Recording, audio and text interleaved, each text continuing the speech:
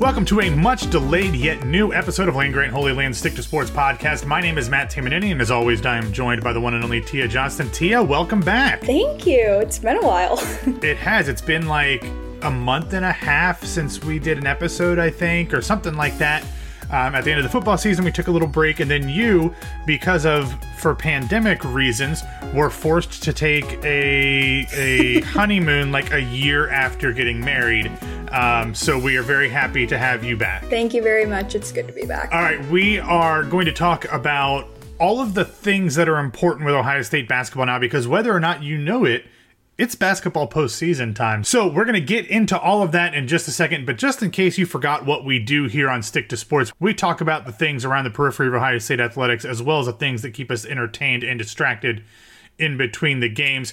So Tia, as I said, we are just days away, but the day that this comes out will be the first day of the Big Ten men's basketball tournament as far as Ohio State is concerned. Because they are the number 5 seed, they have a bye, so they do not have to play on Wednesday. They will start their postseason on Thursday at roughly 2 p.m., I'm guessing. They are technically slated to start 25 minutes after the 11:30 game ends. The 11:30 game will be between number 8 Maryland and number 9 Michigan State. Ohio State will then play 20 minutes after that game is done, and they will play the winner of Wednesday's game between number 12 Northwestern and number 13 Minnesota. Interestingly enough, though Ohio State is a much higher seeded team than both of the teams that they will end up facing on Thursday, or either of the teams they could end up facing on Thursday, they've actually lost to both of them this year. Although they did get some revenge against Northwestern in their rematch. They've only played Minnesota once, which they lost. But we want to talk a little bit about what happened at the end of the men's basketball season to kind of get folks into the postseason, because we know a lot of people only start paying attention to college basketball now, basically. When it gets to March, Tia, you are obviously not included. You are a basketball expert. So we will rely on your expertise and insight. Catch the sarcasm there? I mean, you are the co-managing editor of an Ohio State blog, so I would think you knew something about Ohio State basketball. Hey, but my co-managing editor, Gene, is all in, so it's like we equal each other out. Okay, that's fair. That's fair. Did you know, Tia, that at one point, like less than a month ago, Ohio State was ranked as high as number 4 in the country? Did you know that? Oh, yeah. Okay. No, like Cam, my husband, is like not into basketball at all. It like is not that big in Australia. And he was even tuning in. He's like, wait, is Ohio State basketball good this year? He's like turning on the Michigan game. I'm like, yeah. Yeah, I mean, it was literally like 2 weeks ago. They were still number 4 in the country. They were number 4 for 3 straight weeks. But since February 21st, they have lost 4 straight games. And those games were mostly pretty close. 3 of the 4 games that they lost were either by 4 or 5 points, and they were against some really good teams. The first one they lost was against, at the time, number 3 Michigan. That was a 5-point loss at Value City Arena. They followed that up a few days later by losing to Michigan State at the Breslin Center. And even though Michigan State is not great this season, they are the number 9 seed, as I mentioned earlier in the Big Ten tournament. They've been playing super well lately down the stretch, and they actually beat Michigan to close out the regular season. That was a 4-point loss. Then Ohio State hosted Iowa, who was number 9 at the time, and got the doors blown off of them 73-57. And then Ohio State again hosted another top-ranked team, number 4 Illinois. This was this past Saturday, and that also was a 5-point loss, 73-68. So even though they haven't won in their past 4 games, they are still a top 10 team. They are number 9 in the country heading into the postseason, which is funny because they're number 9 in the country and yet 5th in the Big Ten. So, Tia, that tells you that the Big Ten is really, really good at basketball this season. Yeah, so how much weight do those losses carry? Well, I mean, they're obviously losses, which is something that you never want to have. But I had a podcast episode that will come out on Wednesday, so the day before you were able to hear this, when I talked with former Ohio State towel waver Joey Lane, and kind of talked about, like, what happened. Was it something that went wrong for Ohio State, or was it just like they weren't playing as well and they were playing really good teams? And he said it's a little bit of both. Like, it looked like they were maybe a little tired or things weren't clicking as well, but it's just you have a run against 4 really good teams to close out a season. You'd like to win half of them, but things just didn't go their way. And 3 of those games were very winnable. In fact, 2 of them, they had late leads that they gave up. So Joey was not super worried about where the team was. Obviously, he recognized that there were things that needed to get fixed, but he wasn't like saying, oh my God, they're terrible. Ohio State basketball is never going to be any good. Like, he thought that there was some potential. And to be honest, Tia, he actually said that he thought that he's getting a feeling, just a gut feeling, that Ohio State might be cutting down the nets in Indianapolis for the Big Ten tournament. So he just said he's got a feeling. He's got a fever. All he needs is a little more cowbell, but he thought that it might be time for Ohio State to go on a run, which would be really cool. We haven't seen that in a while. I don't remember the last time Ohio State won the Big Ten tournament, but they did it a number of times under Thad, but obviously hasn't happened in quite a while. I trust Joey. Also, is this a bigger break than Ohio State has gotten between when they played Illinois and then when they're playing Thursday? No, that's normal. I mean, there were Big Ten teams that played their final regular season games on Sunday, but the bracket is set up as normal. Normally they start on Wednesdays, and then those are just the 4 lowest seeded teams, and then the next group of teams, basically 5 through 10, all start on Thursday. And then the top 4 teams start on Friday. They get a double bye. So they effectively start in the quarterfinals. Ohio State has to win on Thursday to make the quarterfinals of the top 8 teams in the tournament. So this is normal.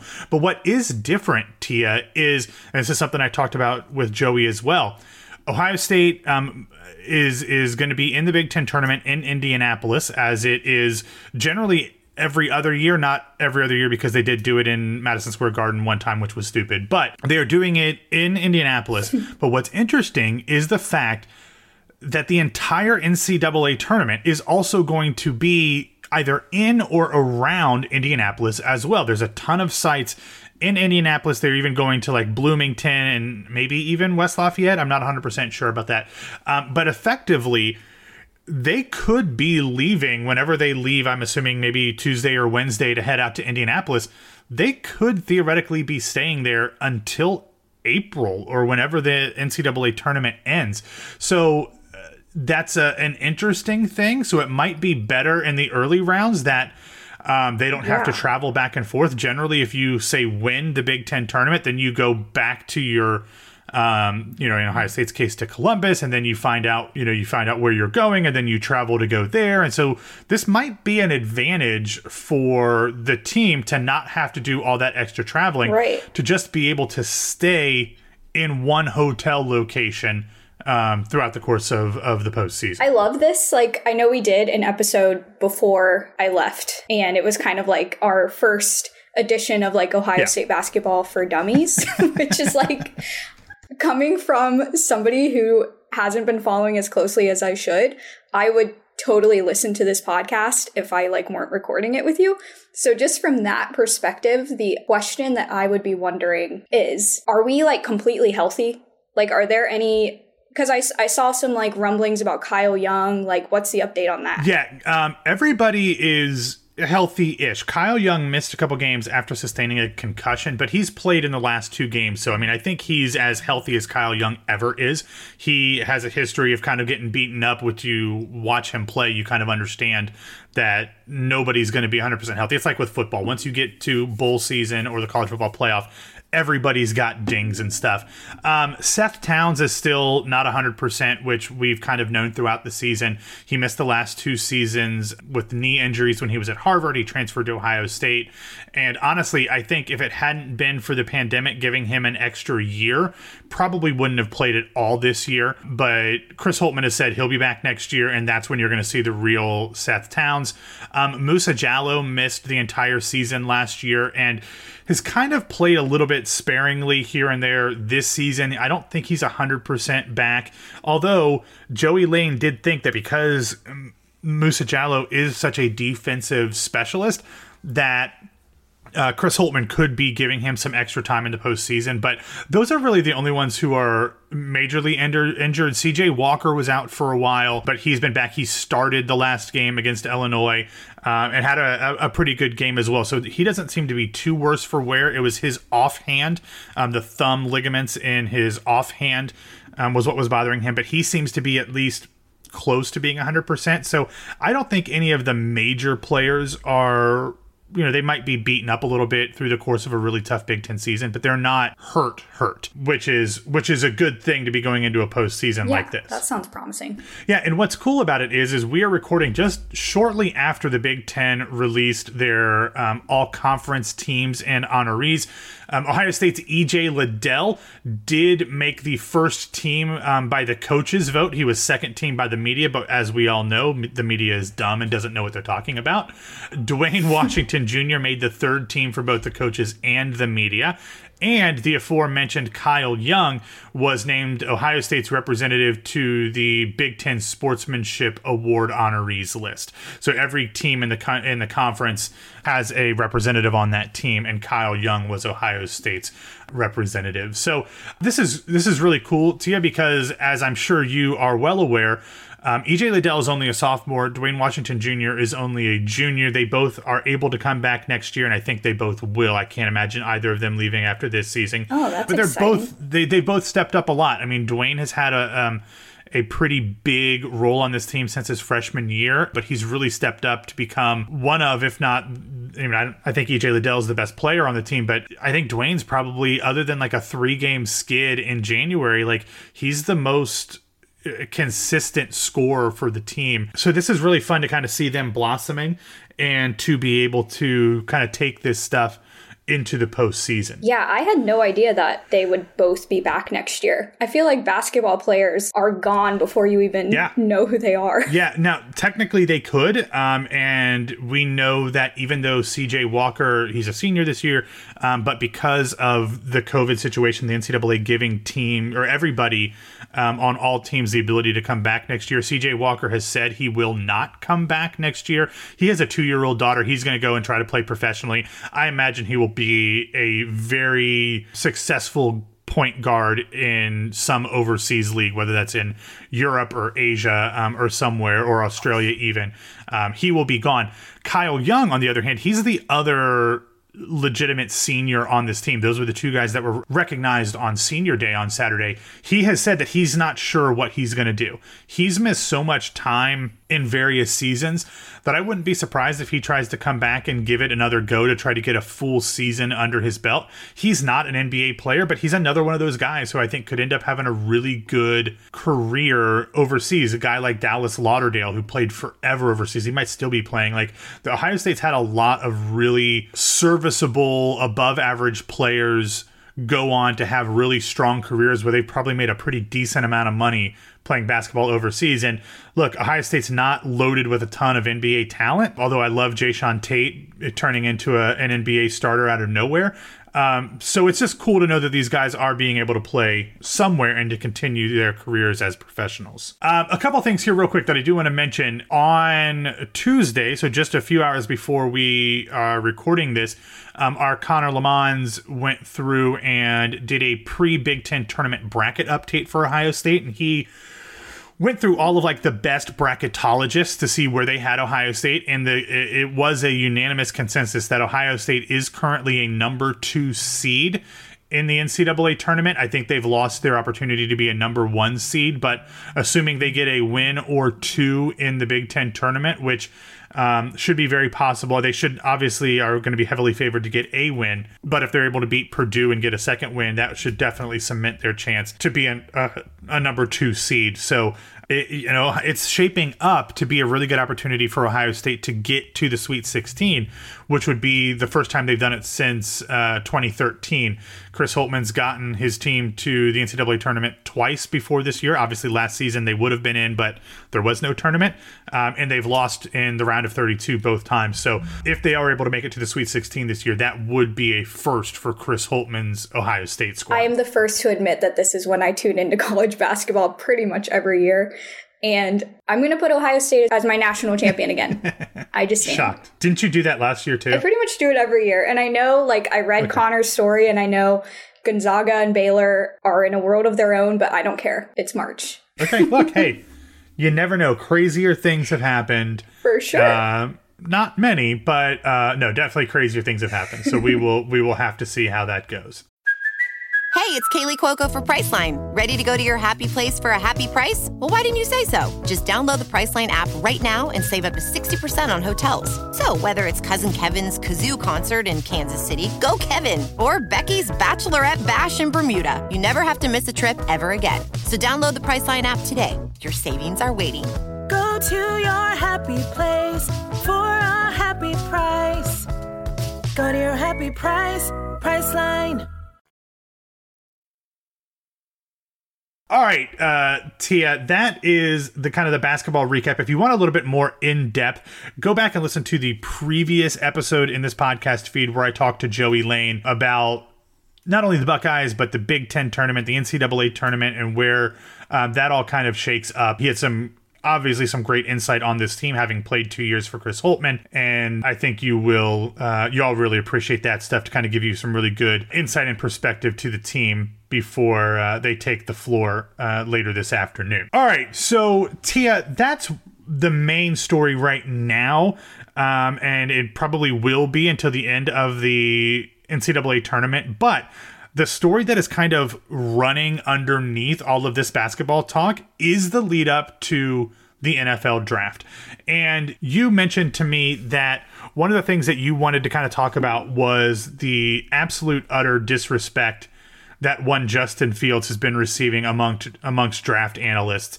And I wrote something about this a few weeks ago, during our podcast hiatus. Obviously, you've still been writing and editing stuff during that time, but we haven't had a chance to talk about that. So I will just kind of let you get this off your chest and we can go from there. Yeah, this all kind of like sparked my interest because I did a whole story about Justin Fields, like what the experts are saying, what other teams are saying, and just to get a feel for where they think Justin Fields will land. And I knew that people were ranking him as the third best quarterback in the draft, which that's fine. But I saw somebody put him as far as like number 24 to the Steelers and out of the top 10. And I'm sorry, but those people they have not watched Justin Fields. Maybe they watched the Indiana game. Yeah. I don't know what they watched, but they have not watched his career. Most of the analysts have him going in the top 10. And their issues with him are what we already know as Buckeye fans, is that he just throws to the primary target. He plants his feet. He takes forever. But one quote that I loved from Bleeding Green Nation, which is SB Nation's Eagles website, because they did a whole breakdown of Justin Fields. They're a team that, well, before the news broke that Jalen Hurts has been deemed their number one quarterback, there were rumors that they might pick Justin Fields. Whoever wrote this article, he said... I think it was Ben Natan, a friend of mine, yeah. Yeah.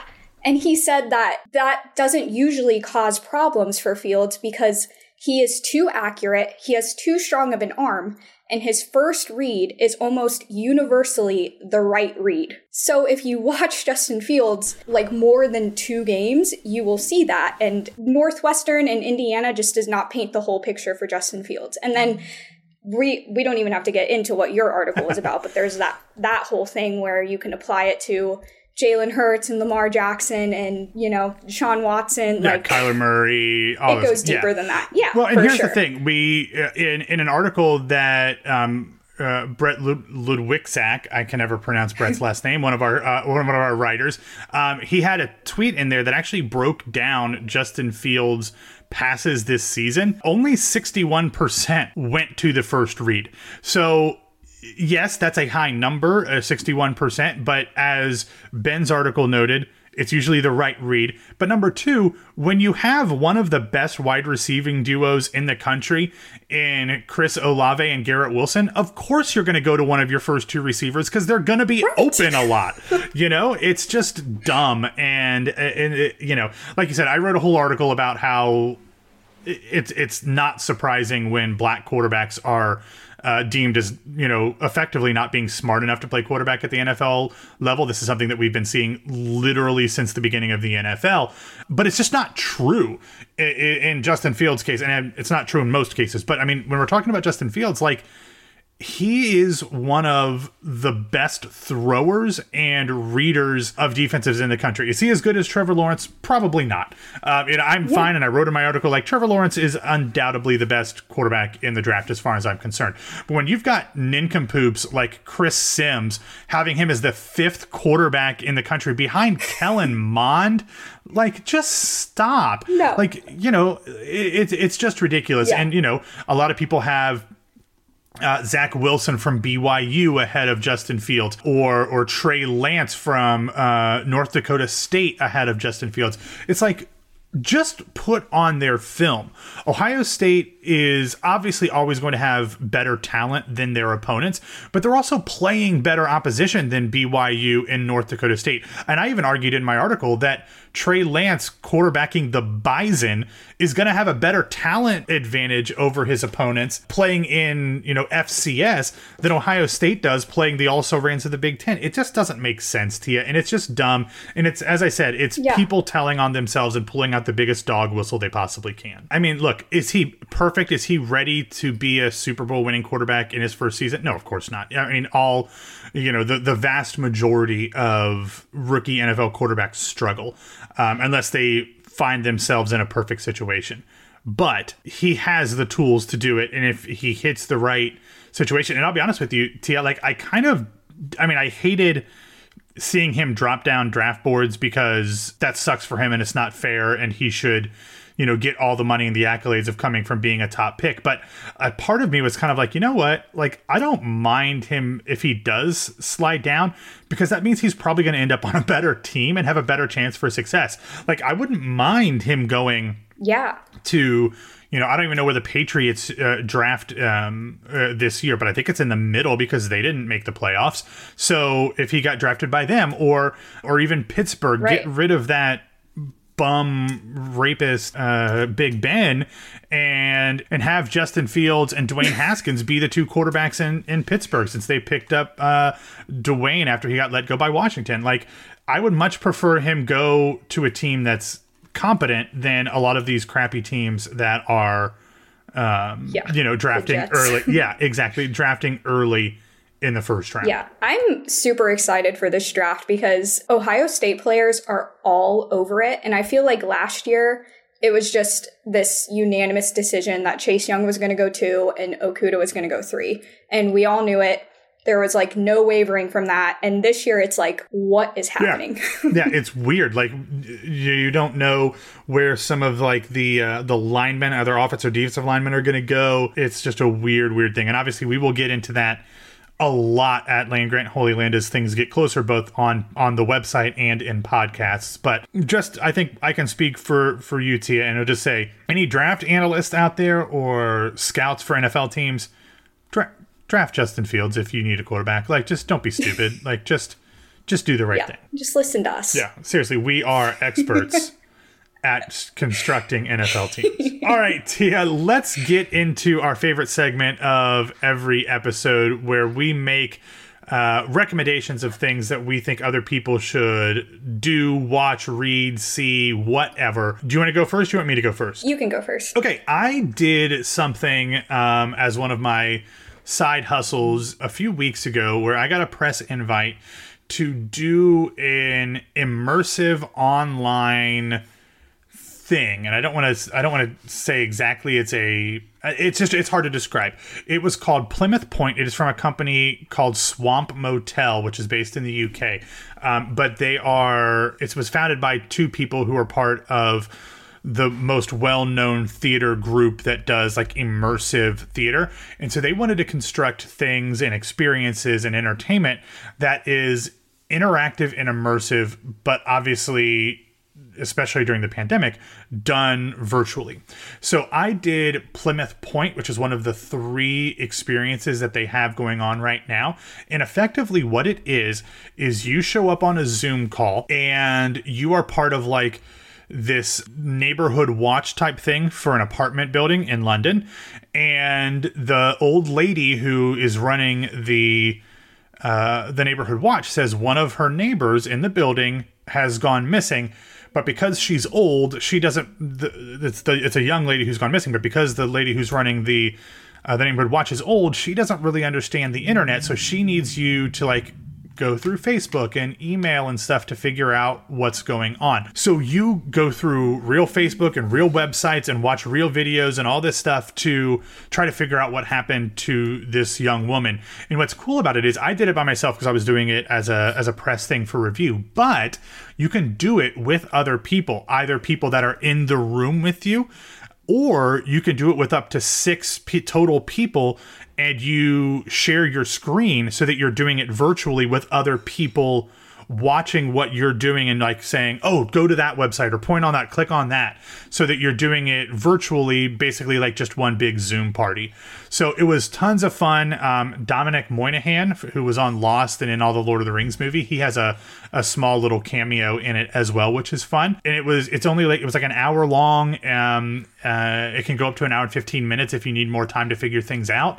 But it was a ton of fun. I really enjoyed it. I love this kind of like mystery stuff. They have 2 other ones called The Mermaid's Tongue and The Kindling Hour, which I'm going to be checking out as well. And depending on which one you do, it's either like you pay a certain amount for like a whole team, or you pay like per individual person doing it. But it's really, really cool. I did Plymouth Point from Swamp Motel, but I highly recommend any of their things. Okay, 2 things. 1, you have like the coolest jobs ever. 2. Something like that. Yeah.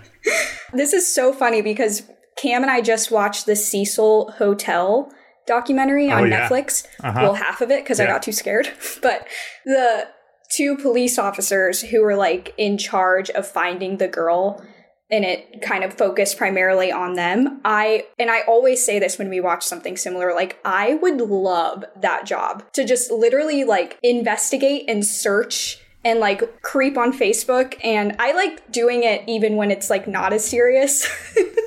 So I always say like a police investigator is like my dream job. Okay. So this sounds so much fun. It's a ton of fun. And I think it's probably even better if you're doing it with other people, like, because I was doing it for work purposes. So I was just kind of doing it on my own. But like, I think it's got to be really cool to have other people throwing out suggestions and stuff to find out what happened to Ivy, who's the young woman who has disappeared. So I will send you a link, Tia, so you can put this in the show notes and people can talk about that. Yes. So what do you have to recommend? This is mostly just because I kind of want to talk about it, because I'm sure every single person in the entire world has watched it already. The Meghan Markle and Oprah interview. Okay, I did not watch it. Okay. Is it available somewhere else to watch, do you know? That is a good question, and I should have looked that up before I recommended it. Okay. But I'm sure it will be at some point. No, that's okay. Like, and I'm sure it's on YouTube. But I wasn't going to watch it, actually, even though, like, I'm obsessed with Meghan Markle, but I kind of forgot about it. Like I said, like, the time difference from our trip has just killed me, and I wanted to go to bed at, like, 7, and this thing went until 10. And then my best friend texted me, and she's like, you need to turn this on. And I'm sure you've seen it all over Twitter, but my mouth dropped, like, 15 different times. I'm not gonna, like, say too much. Again, you've seen it all on Twitter, but just the stuff that Meghan and Harry were willing to say about that screwed up royal family is just crazy. And I feel like this is going to be talked about for, like, centuries. Like, this is going to be, like, a historic interview. So I highly recommend you watch it, because it is wild. And if they talked about all this stuff, was there stuff they weren't willing to talk about, you know? Right. That's what I said, too. Like, this is the stuff that he was like, okay, we can say this. And Oprah was, like, kind of trying to prod at them and be like, oh, but, like, who? And how did it start? And all this. And he was like, I'm not willing to say. So there has to be some other stuff where, and I know that they won't, because England worships them, but they need to, like, be taken down. The palace needs to be, like, abandoned. That family needs to just cease to be royal, or whatever they call themselves, because of this interview. Yeah, just before we started recording, they put out an official statement from Buckingham Palace, and they did? Like, they paid lip service to, like, oh, it's terrible that what they've gone through. And even though recollections of certain events might vary, so they're basically being like, okay, they don't know what they're talking about, but we'll deal with it. Okay. He said, she said, It's just, you know, and it's just ridiculous. The people who, again, going back to what I talked about earlier with Justin Fields, who come out and immediately tell on themselves, people like Piers Morgan and Megyn Kelly. It's like, oh, all of the racists are coming out to play today. Yeah, which is all of England, apparently. I made the mistake of reading the comments of like one of England's press releases, and all the English people are like, it's he said, she said, and how can we believe what they're saying? And like, Meghan's doing this on purpose, and it's just horrendous. That whole country is just a bad, bad place. Yeah, here's the actual statement. The following statement is issued by Buckingham Palace on behalf of Her Majesty the Queen. The whole family is saddened to learn the full extent of how challenging the last few years have been for Harry and Meghan. The issues raised, particularly that of race, are concerning, put it mildly. While some recollections may vary, they are taken very seriously and will be addressed by the family privately. Sure they will. Harry, Meghan, and Archie will always be much-loved family members. Now, I will say, just to be fair here, both Harry and Meghan did go out of their way to say that this was not coming from the Queen or Prince Philip. Right. So it's the brother. From what I understand, I didn't watch it, you did. It's Charles. So, you know, I can imagine a 174-year-old queen might not have known everything that was going on. So I will give her a twinge of benefit of the doubt just because Harry and Meghan went out of their way to say that she wasn't involved. Yeah. And the way Harry was a little bit more reserved to like, he wasn't as willing to kind of trash. Yeah. And it's all he knows. Meghan was like ruthless. Like, she's like, I don't care who I take down. But for her to literally come out of her way and be like, the Queen was nothing but nice to me. Like, she didn't have to do that, which kind of proves that she's just old. Like, she doesn't know what is happening, I don't think. So, yeah, we can give her the benefit of the doubt. Long live the Queen, whatever. But the rest of them, no. Well, she's going to have to live a long time. Like, unless they tear down the monarchy, like you said, she's going to have to live a long time because who knows when Charles is going to die and no one wants him to be. I know. I saw a tweet that was like, she's trying to outlive that a-hole. And she has been for like 4 decades. Because she knows he's a piece of shit. Anyway, I'm gonna have to watch it. Like, I forget what I was doing on Sunday night. I was working. I was recording a podcast, and then I think that happened, and it was just so much going on because it was like there was the NBA All-Star Game, there was the Critics' Choice Awards. Like, there was so much. Twitter was bonkers on Sunday night trying to keep up with everything that was going on. I know, it was like a perfect mix. Yeah, a little bit of something for everybody. All right, well, Tia, unless you have any parting words of wisdom, I think that's all that we have for today. Thank you, everybody, for listening to this episode of Land Grant Holy Land Stick to Sport podcast. If you are finding this episode on our website, don't forget to subscribe wherever you get your daily dose of podcasting goodness. And if you like our particular brand of weirdness, leave us a rating and review. Also, you can follow Land Grant Holy Land on Twitter at LandGrant33, and you can find me on Twitter at BWWMatt. Tia, what's the handle this time? I am at Tia Johnston _, and my dogs, which have been a tragic, injured mess lately, is at Buddy and Bella _. You can keep up with their healing process. That's so bad. It's gonna be like a month, isn't it? Yes, of keeping our psychotic dog off of his broken foot. So yeah. Yeah, that seems. Pray for me. Yeah, that seems difficult. Either way, we want to thank all 2.75 of you for listening. We will talk to you soon, and as always, go Bucks.